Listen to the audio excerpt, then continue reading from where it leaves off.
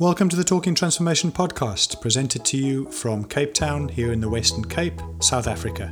The podcast is presented with a view to providing a platform and voice for built environment professionals and interest groups who are working towards transforming the places and spaces here in South Africa. It's dedicated to the individuals and community groups who are supporting both the formal and informal processes that are shaping our cities and our spaces.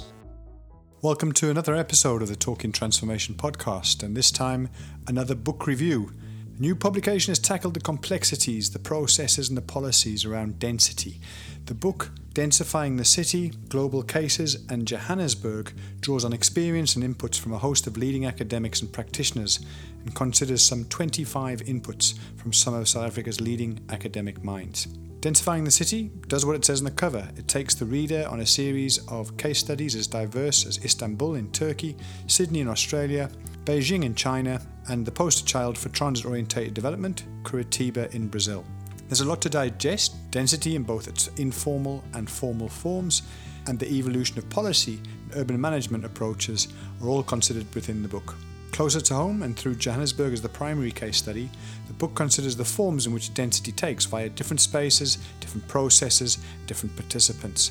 The ambition and realisation of density through transit-orientated development, or TOD, adds a third dimension to our conversation. We consider the issue of Johannesburg's corridors of freedom, and observant listeners would know that this was the second Talking Transformation podcast theme that we looked at way back in July and August of 2019.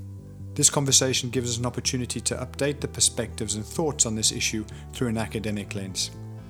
I'm delighted to welcome the editorial team for the book on this episode.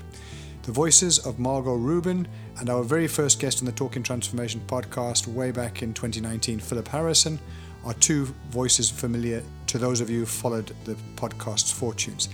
The voices of Alison Todes and Alexandra Applebaum would be new to all of you as first-time guests on the podcast.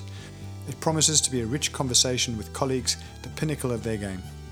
We hope you enjoy the episode, and as always, encourage your feedback through our social media platforms, including Twitter. You can find us at Talking Transfo, the number 1, or leave us a voice message on our voice message service on the Anchor podcast platform.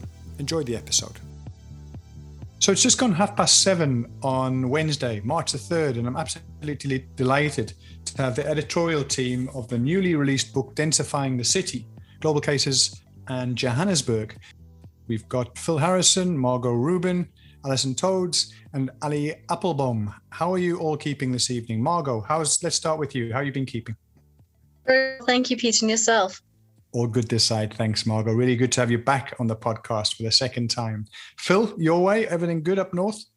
Well, Peter, and great to be with you this evening. Of course, the very first voice that we ever heard on the podcast.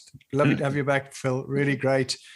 Alison Todes. Alison, first time on the podcast. An absolute pleasure and privilege to have you in this space. How have you been keeping over the last few months? All well your side, I hope? Yeah, I'm fine, thanks, and great to be here. Thank you. We've got Ali Applebaum. Ali, welcome on the podcast. Nice to have you with us, a new voice. And you're bouncing between different time zones this evening. I am. I'm teaching in California, but living in Johannesburg, which has its challenges. But I'm really pleased to be with you tonight. Well, you're very welcome here. And thank you very much for making time before your class starts. How did the book come about? What led to this particular project? Density, clearly a very important issue we've been dealing with during the pandemic and so forth. Material to work with both on a global and a local scale. So yeah, tell us a bit about the introduction to the book and what readers would be able to expect if they were to buy the book and engage with it. The book came out in November last year, 2020. I wish we'd known at the time that COVID was coming, but we did not. We can't really claim we did, but we did know that densification was an important topic then and even more so now. So this book we've worked on for 3 or 4 years. It came together as a result of a bunch of different projects we were working on at WITS on urban resilience, on densification, and on transit-oriented development. And all of these were focused on Joburg, but they had a global comparative aspect to them. And that's obviously really important in the book. So in December 2017, we had a workshop at WITS with colleagues from the BRICS Plus City Lab, which Phil has been involved in running, and others who had responded to our open call for abstracts for work on densification in Johannesburg. And that was really the start of this project. from the beginning, the editors and contributors all shared an interest in the kind of empirical realities of densification. So the debate around densification was at the time and still is very normative and very polarized. And we set out to bring together a book that looked beyond this normative theory, and instead of arguing, which a lot of literature does, that densification is good or bad, we really wanted to look at the complex, varied, spatial and socioeconomic realities of densification. So the chapters look at the policies and processes of densification, which have manifested often in very unanticipated or contradictory or contrary ways. They highlight the roles of numerous actors, policy actors, private developers, government officials, and I think most importantly of residents and their role in densifying or de-densifying cities. To me, I think the guiding question of the book is not, as is the case in most literature, should we densify or de-densify cities, but it's really how does densification unfold? And to answer the question on the cases, so as I said, the global conversation with Johannesburg has been really important to us. And the main case, of course, is this extended case study of Johannesburg, which is a city we all have studied in various ways, and we think has some really important insights to offer in debates about densification, even though it's often not cited in densification literature, but we'll get to that later. But because we didn't just want to produce an edited volume on Johannesburg, we decided we would place the city in conversation with others across the world. So in the end, we included chapters on 8 cities, excluding Joburg, mostly in the global south and many in BRICS countries. So we look at Sao Paulo, Curitiba, Istanbul, Delhi, Beijing, Sydney, Nairobi, and Maputo. Our logic wasn't to try have a representative spectrum of every case, of all the different possible variations of densification, but instead the cases really had something interesting and significant to say about density in their own right. And then also they had something to say in conversation with Johannesburg. And some cases like Curitiba are renowned in the density literature, and everyone speaks about them. And then other cases like Maputo, we seldom consider when we're talking about the politics or practices of densification. We're really hoping that these 8 cases, together, of course, with the in-depth study of Joburg, help to add nuance and depth to conversations about densification going forward and move us perhaps in some ways beyond this polarized we should or shouldn't debate. In a debate, it remains, Ali. We've seen initiatives to reduce density, particularly within our informal settlements, and I'm sure we're going to talk about that during the course of the conversation. But at the same time, the idea of trying to intensify what are typically very low-density suburban areas of our major metropolitan areas. So how do we start to understand that contradiction in urban policy and the mixed messaging that's often town planners and so forth are accused of saying, but you can't have it both ways? In answering that, can we talk about the relationship between quality of life and density in the examples you've looked at? Let me start by saying that in terms of policy, in fact, there has been this broad trajectory away from sort of an earlier repudiation of density towards an embrace of density, not complete embrace, and there certainly are complexities. But broadly speaking, a consensus has emerged around the virtues of urban compaction, supporting more vibrant economies, greater social mix, more sustainable lifestyles. And that's clear in the New Urban Agenda and the work of the World Bank, OECD, UN Habitat, planning policies across the scales of government in South Africa. But in practice, there is, as you said, there's a lot more complexity because politicians, decision makers are not only responding to these technical proposals of planners, they also, in fact, responding to an interplay of interests, to public pressures, and these are really diverse. So we have to understand the politics of density. There's so many interests at stake and so many motivations underlying these processes. And so the rationale for or against densification often obscures these other interests. And there are also these many different cultural and personal preferences in relation to density. That's very evident from our case studies.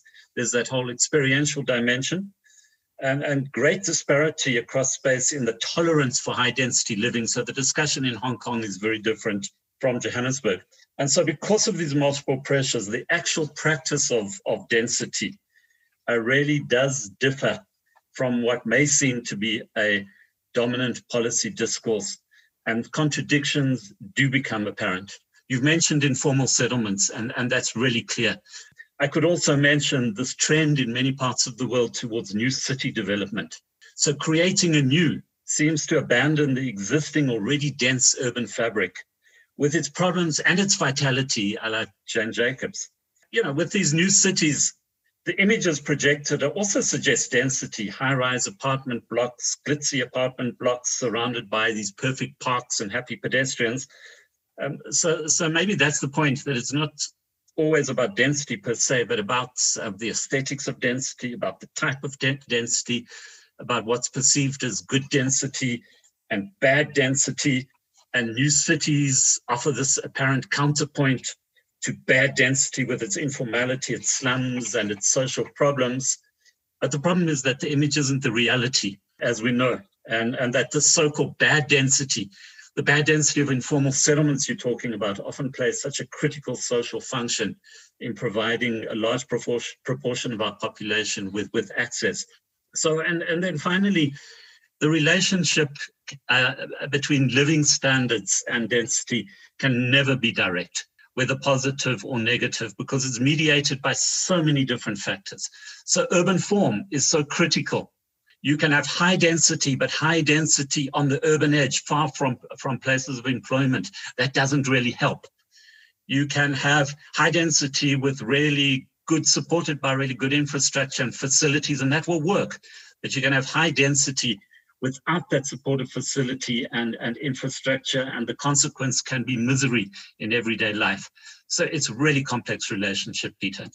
When you talk about bad densities, I'm thinking about things like, the ability to render services, to get into, if there's a fire or an emergency, into these areas in informal settlements. In the same way that I think of overcrowding of certain buildings in central business district of Johannesburg. Again, I think we could talk about some of these examples, but just to expand a bit on this idea of bad density, and what do we imagine, and what are the challenges in terms of urban management, in terms of service delivery, when we talk about excessive density in these urban spaces?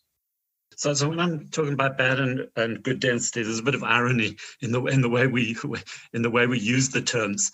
So the existing city, at least to those who are promoting the idea of building a new, is seen as an example of bad density. It's dense, but it's associated with overcrowding, and what they offer is good density, which is this new sort of glitzy new city development.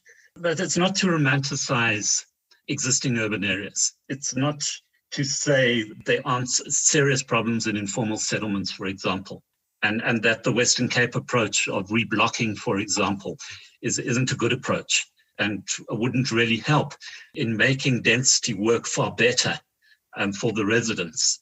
You have to look contextually.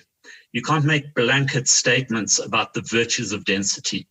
In some cases, density really works to make environments more vibrant, to make economies more vibrant, and density could be more inclusive by bringing more people into the urban mainstream and closer to jobs.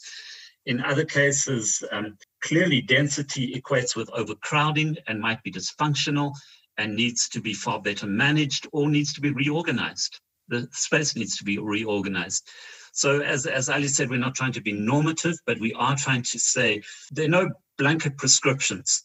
You really need to drill down to the meaning of density in each context. And sorry, just to add into what Phil's saying on this whole situation is, this idea of good densities and bad densities also became really apparent during the latest, of course, the latest pandemic, where Florida talks about the fact that we've had good dense spaces and bad dense spaces. And he says, in good dense spaces, people are able to shelter within their homes.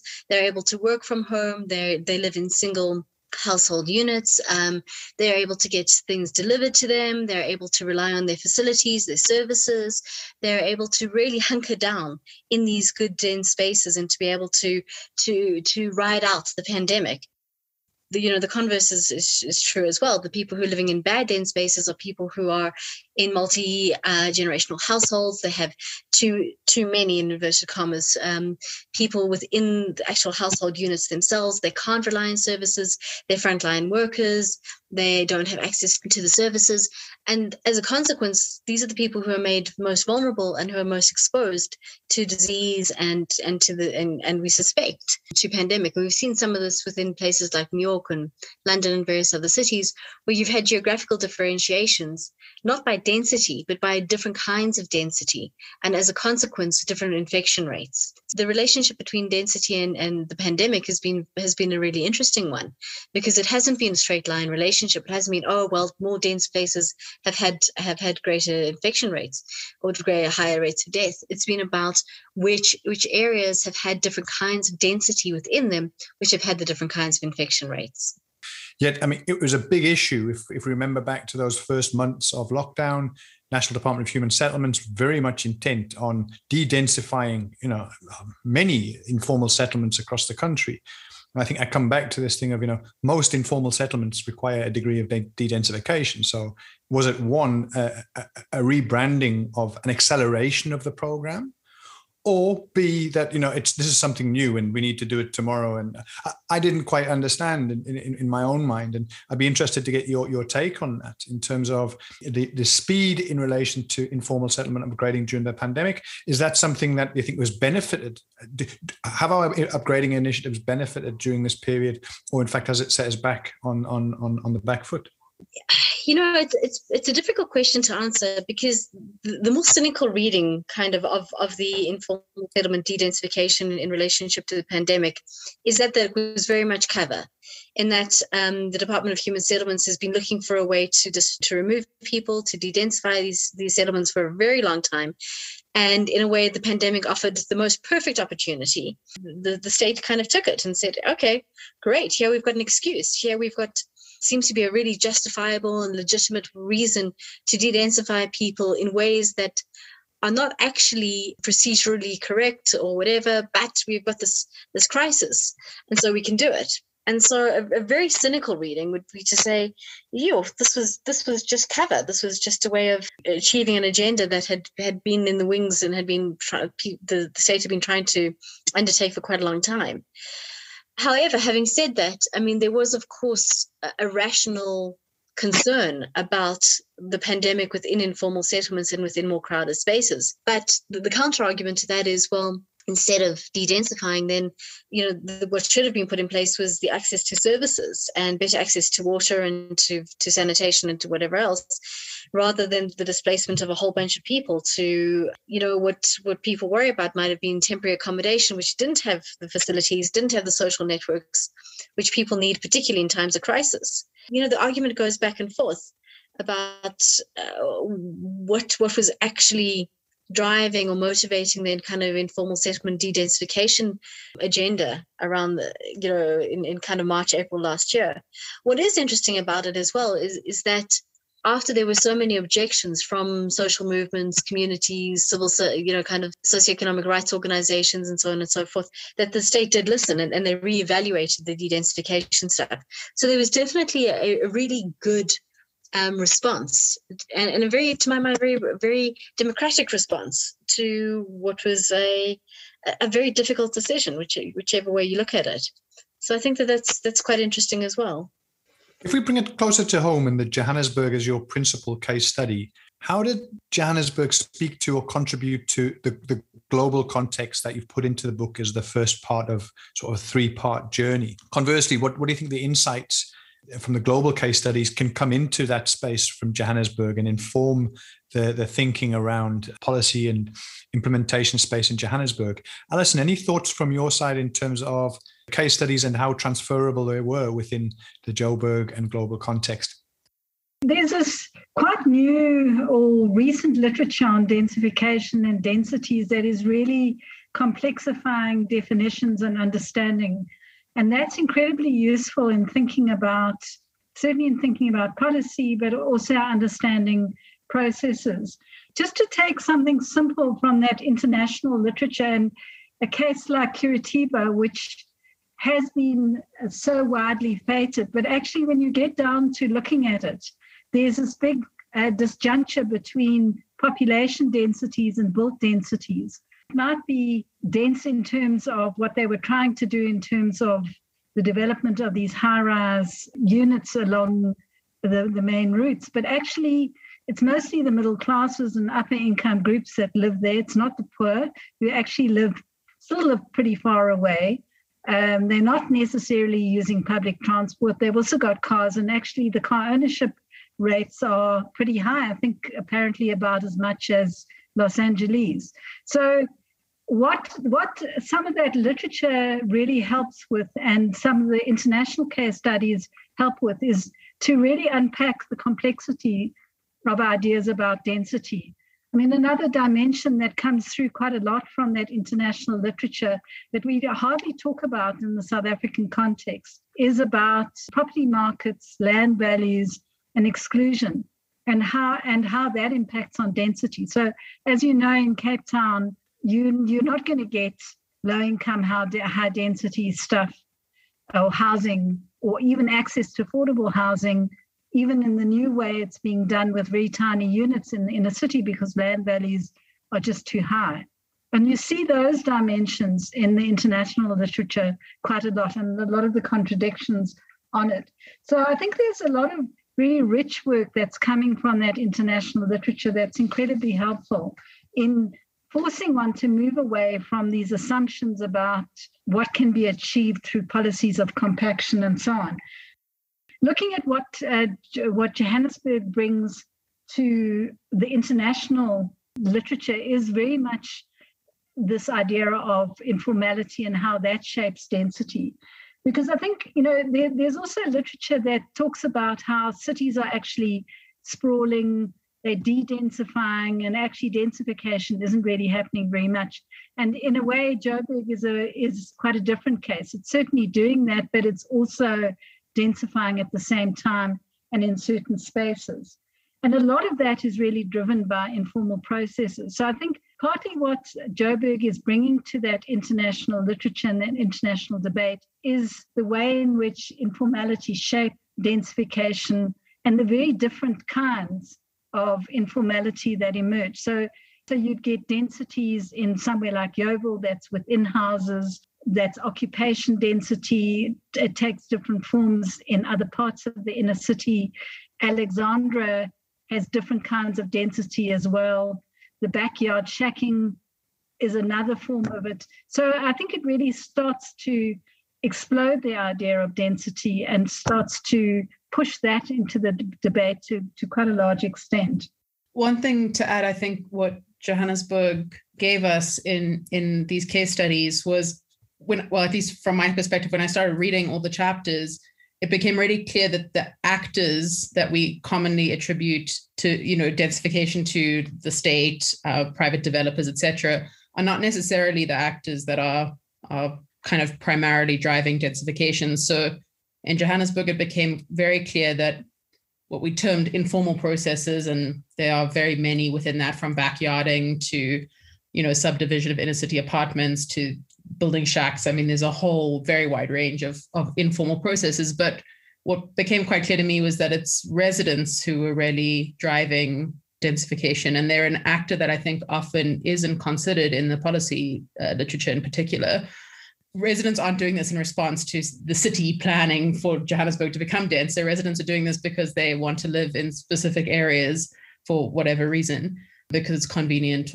So I think that was a really interesting point that came out of Johannesburg, and you can see it in other cases too. It's not to say that this is unique to Johannesburg. I actually think it's probably in every city that is densifying. It just really focused us, I think, on this, on residents as actors of densification, and can be seen in lots of different cities. Phil, one of the case studies that is looked at in the book is China's Beijing. And what's interesting about it is it has sort of two sides to it. It talks about actually in some parts of Beijing within the urban core, there's actually been a depopulation, even though on the urban fringe of many of the cities in China, there's been a sort of unprecedented growth and massive almost sprawl of new cities and the like. What is the lessons for us here in South Africa in terms of this idea of new city growth, density and urban form that is needed here in South Africa? What is it we should be thinking about, and what were some of the take-home points from the chapter? I mean, this is indeed a country that's accommodated an additional 530 million people, which is not a small number. within a generation, within 35 years, accommodated this number in cities over a generation. And so it is an important country to look at because of its scale, because many of the processes that happen elsewhere are revealed in extremis in China. But I think also because of its demonstration effect, that because of the significance of China, there's been a stream of study tours from South Africa to China, to Beijing, to Shanghai and other cities of politicians, officials looking for answers from a country that's experienced this rapid, often very impressive transformation. But at the same time, we have to be careful. We have to interrogate what we learn from China because it's a very different context. And we have to be careful about simply translating practices from one context to another. And we have to understand how contextual many of these processes are. We have to understand the achievements, and they undoubtedly are, and the flaws of China's urbanization processes. So, for example, we can go to China. We can see many newly constructed cities, many of them very glitzy, very impressive. And we can come back to South Africa with a new city model in mind. But we can forget our own context. We can forget that our urban growth over the next 30, 40, 50 years can be accommodated largely within our existing urban fabric through intensification, densification. You can't do that with an additional 530 million people. That does require new cities. So we have to be careful about the transfer of ideas. In terms of the patterns of change, certainly China's land and municipal financing regime supports the rapid expansion, the sprawl of urban areas. So the urban population has expanded about 4 times over the reform era, but the urban footprint has expanded more than 6 times. And that's simply because municipal finances are highly reliant on the income that comes from leasing out state-owned land. To get more income, you must lease out more land, and this drives continual expansion. Like South Africa, planners talk about densification and compaction. But like South Africa, there are powerful forces working against densification. They're different forces in the context of China. But it still produces the contradiction. So that's what we can learn, not about the specifics, but about the fact that there are processes that countervail each other. It's interesting in the urban centers. So you do see these new high-rise buildings in the urban centers, but the occupancy of these buildings is often far less than the occupancy of the buildings they replace. In the case of Beijing, if you've been to Beijing, you remember these traditional quarters, these hutongs, where many families live surrounding small courtyards. Yes, the built form, the densities are increasing, but the occupancy is reducing. So again, the lesson from China is about the complexity of densification. It requires us to look at the specifics. It requires us to look at the context. Do we want to follow China's example? In some respects, yeah, indeed. Infrastructure-led development, efficiencies of development, attention to implementation. Other respects, no, only very carefully so. And maybe something to avoid is this broad pattern of urban expansion. I think the China example really emphasizes what I was saying at the beginning about what this book's trying to do, which is really understand how densification happens and how it happens, not in theory, but the kind of on the ground realities of it. And there's so much policy transfer and like transfer of different models from new cities to bus rapid transit. And there's obviously nothing wrong in theory with policy transfers. I think what this book really shows is the granular detail of how densification happens in different ways in different places, that things often unfold, I think, in quite contrary ways. What are the primary drivers of density in Johannesburg, Alison? And how are these drivers basically shaping Joburg's urban form? What are some of the pros and cons that come from that?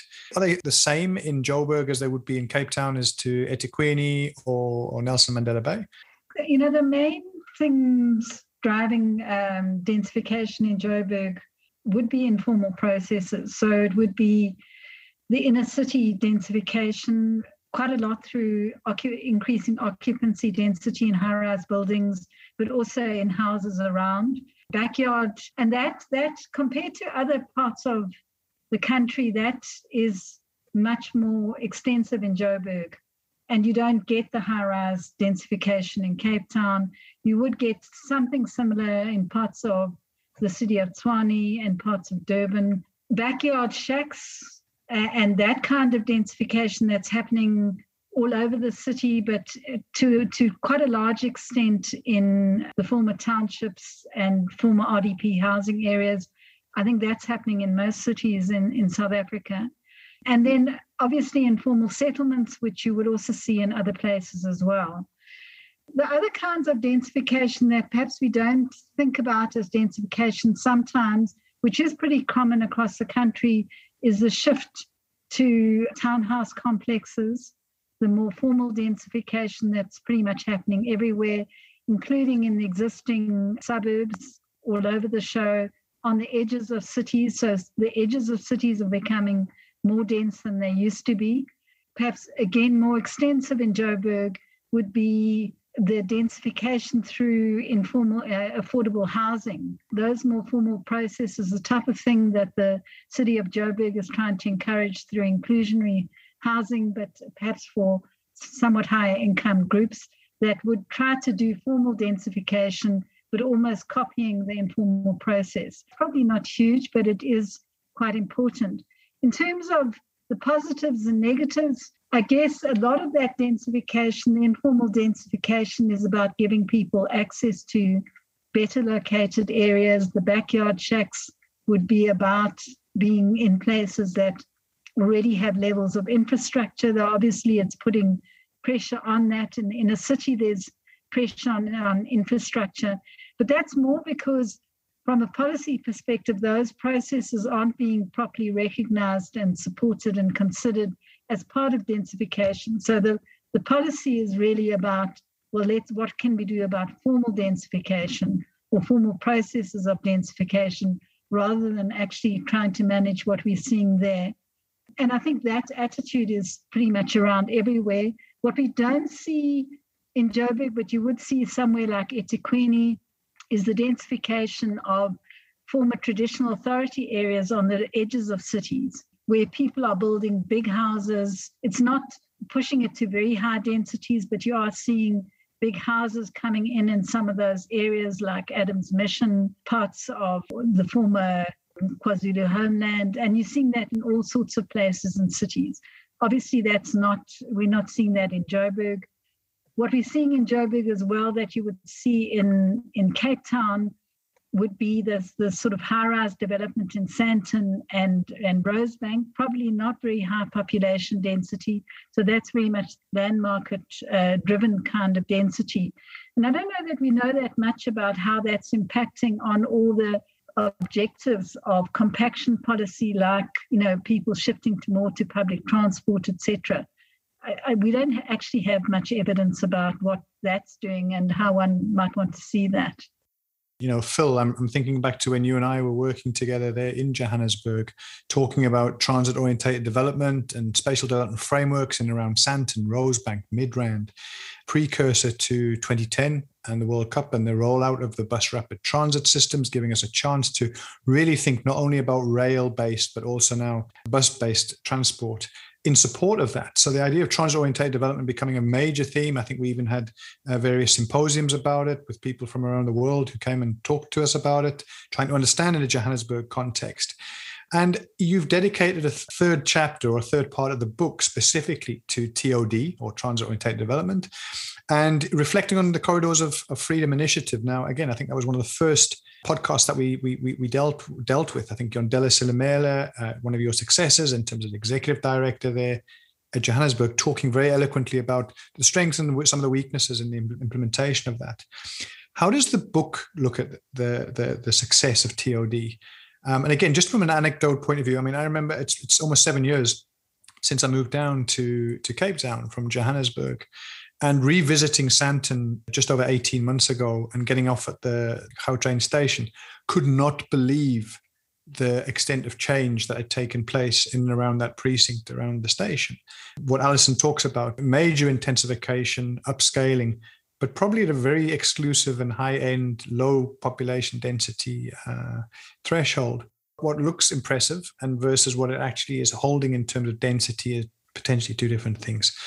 Is it fair to suggest that the densification is because of or in spite of the plans that are prepared by the city, in this case, Johannesburg? These large-scale projects with long timeframes can't easily be evaluated against sort of clear metrics or judged as a success or failure, even over the long term. So the nature of the impacts gradually become apparent over the long haul. And I think in the book, we have talked about some of the broad metrics of success: spatial transformation, economic inclusion, social inclusion. But in relation to each of these, there really is a complex story. Has it had a meaningful impact? Has it had an impact locally? Has it had an impact at the scale of the city? There might be quite different answers to those questions. I live just off one of the corridors, and I've certainly seen some impact from the program, especially in terms of student accommodation, which is a niche market for some developers attracted to the corridors. I've seen an improvement in public space. I've also looked at some of the figures in terms of development applications for new housing in the first few years of the Corridors program. They're not unimpressive. In the Louis Botha corridor, it's 5,000 units in 60 applications. But against the vision proclaimed by the mayor in 2013, those outcomes are clearly very limited. One might say disappointing. In my view, in fact, the sustained implementation of the corridors over 10 to 15 years would have made a real difference. We don't know. There are many other uncertainties that may come into play apart from political change, which has clearly been a disrupting factor. It is difficult to answer that question. Perhaps looking back from 10 years into the future, we might get an easier answer. I can say that on the corridors, limited densification at least has happened because of the planning, because of the corridors, and more may have happened if the corridors were sustained at scale.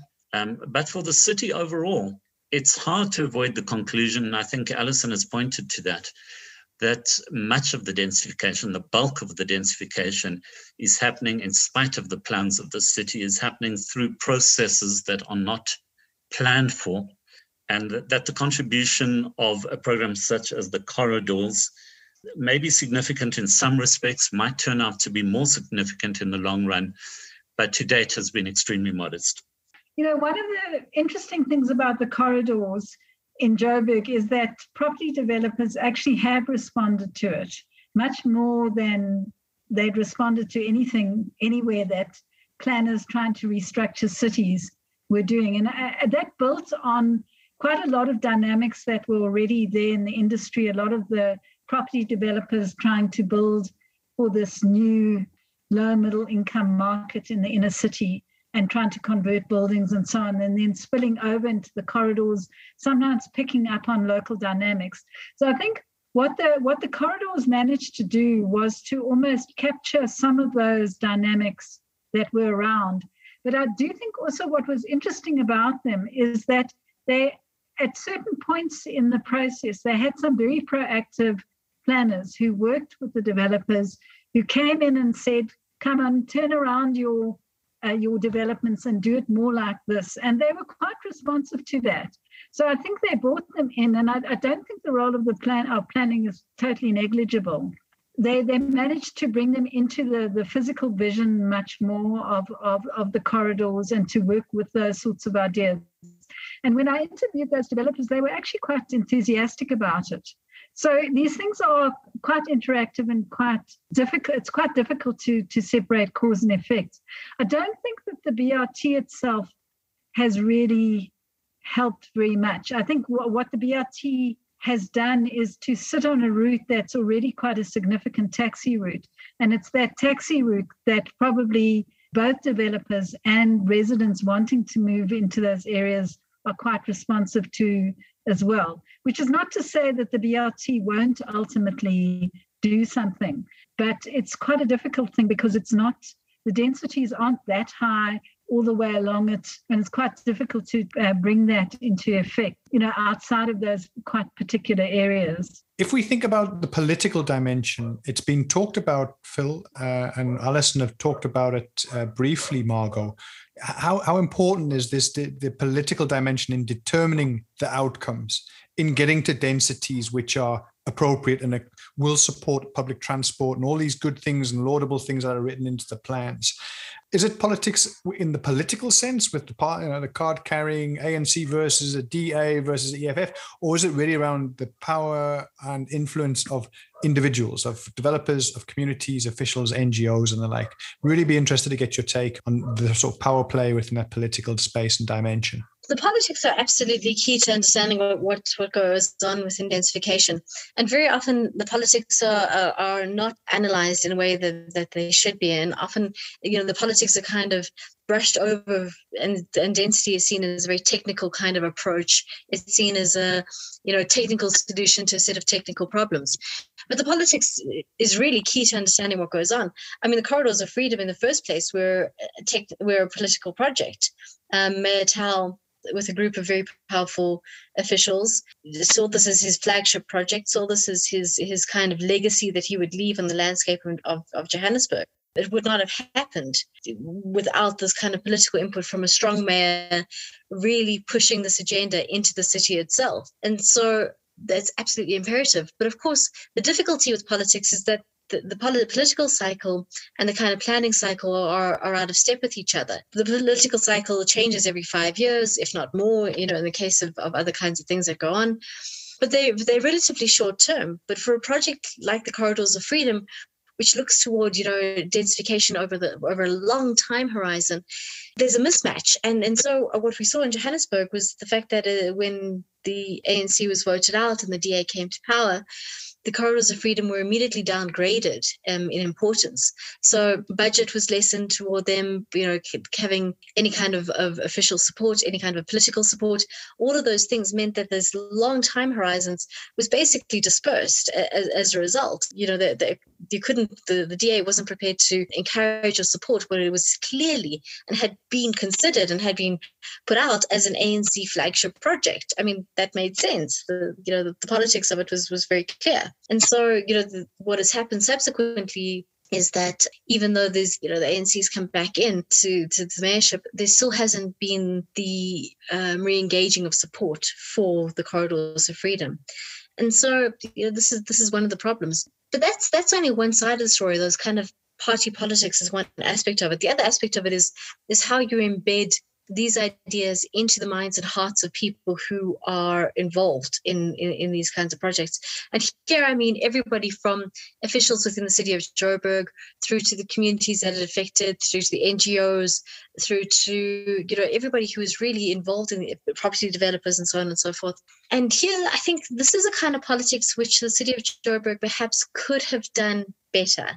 And one of the things that happened is that the participatory process around the corridors lagged quite a lot behind the implementation. And the consequence was that there wasn't sufficient buy-in, that a lot of the communities, and certainly the more middle-class communities, really objected to the densification ideas, to the plans that had been put in place. And they felt very much that it was a tick box kind of exercise when there was participation, because the decisions had already been taken to a large degree.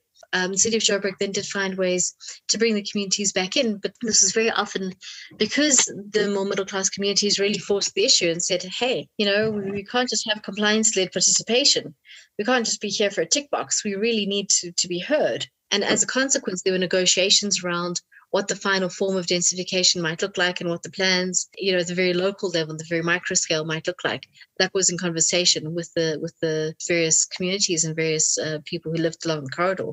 And so, one has to consider the politics, both the politics with a big P, kind of party politics, and the effect that has, and the transition, and at the same time, the kind of politics with a small p, the kind of power plays that one has with communities, with other interested and affected parties, and to get them on board. Otherwise, these projects cannot work. They're just going to die sad, sorry deaths, and fizzle out. I do always get a sense, we've had a couple of book reviews over the last couple of months on the podcast, it's almost like what didn't you get to? And obviously as an editorial team, that's part of your duties is to edit out the noise, and at the same time make sure it's a comprehensive approach on the theme that you've chosen. If you could have done a second volume, and any thoughts that you would have liked to have looked at that you just didn't get around to this time around?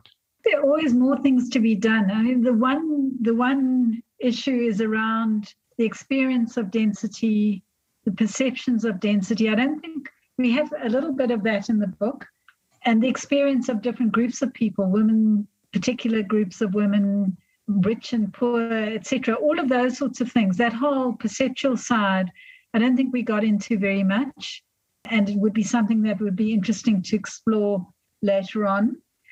The longer view of COVID, I suppose now also one of the big issues that one would be thinking about is, what's happening with spatial trends and what is the longer term view. Though obviously it's hard to do it from now. People are making all sorts of predictions. We obviously are still very Joburg focused. I think looking at other towns and what's going on in them would be really interesting. There is that interesting book by Ben and Elle and others looking at secondary cities and their spatial forms and so on. And they talk a bit about that, but one could take that further. That's looking specifically at densification processes. Then we're also largely looking at residential densification. We're not really looking at economic densification at offices and other economic activities and how those things are playing out. And then I think what I alluded to earlier as well is that higher income densification and what that's actually doing. So what these high rises in Sandton and probably parts of the city centre, who's going into that? What are the impacts in terms of the expectations of sustainability, use of public transport, etc. So I think there are always piles more things that one could look at. That leads us with the final question, which is really, where can listeners find out more about the book? Where can they buy it? If I'm not mistaken, Margot, it's published by Edward Elgar. I'm sure if you look at for the title of Densifying the City, Global Cases in Johannesburg, you'll find it very quickly on Google. Is there a PDF version? That's typically a question that we get asked. I know there are challenges often in terms of the first print run and so forth. But yeah, where can people find out about it? How can they get hold of a copy? Is it available in bookshops locally? It's available from the Edward Elgar website. So it's if you go into their catalogue, you'll be able to find it. At the moment, only the hard copy is available, but you will be able to access a PDF hopefully very soon. Then there will be an e-copy.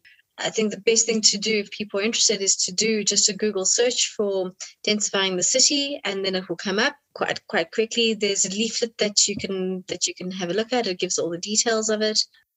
And in terms of finding out more about the work that you and the team are doing up there at WITS, where can people find out, whether it's through Twitter, whether it's through your website? How do people find out more about what you're up to up there in Johannesburg? We're very, very with it these days. So we have both a Twitter account, which is the NRF Research Chair in Spatial Analysis and City Planning, and a Facebook page also called on Spatial Analysis and City Planning. So the website is www.wits.ac.za/SACP/ and that will bring you to an NRF Research Chair in Spatial Analysis and City Planning website. Margo, the school website also has other research links. That's the School of Architecture and Planning, as we're one of a number of research entities in the school. Appreciate it. I think that certainly gives the listeners enough links and feeds to go and find out more. I want to thank the four of you very, very much for your time and for taking the time out this evening to talk about the book. I really do wish you the very best, and hopefully we can check in again in the months to come, find out what reaction you've got. I do think that when we spoke to Lee Perniger, the idea was that you were looking at a combined book launch. Is that still going to go ahead, Phil? Is that still one of the plans? We do. Am I correct, Alison Margo, saying it's Tuesday, the 23rd of this month of March? So to the four of you, all the very best with the book. We look forward to hearing how it goes. Good luck with your book launch. Really would like to hear how it goes with both yourself and with Lee's book. And all the very best to you. Thank you for your time this evening. Cheers for now. Thanks, Pete. Okay, take care, Peter. Bye, everyone. We hope you enjoyed this episode of the Talking Transformation podcast. Please engage with us and let us know your thoughts on this episode. You can do so via the Anchor podcast platform. There's a voice message function available via the app. You can also follow us on Twitter via Talking Transfo and the number 1. So Talking Transfo 1. Our theme music is kindly made available by Tribal Need. Find out about the music, the street art shows here in Cape Town and Europe via tribalneed.com.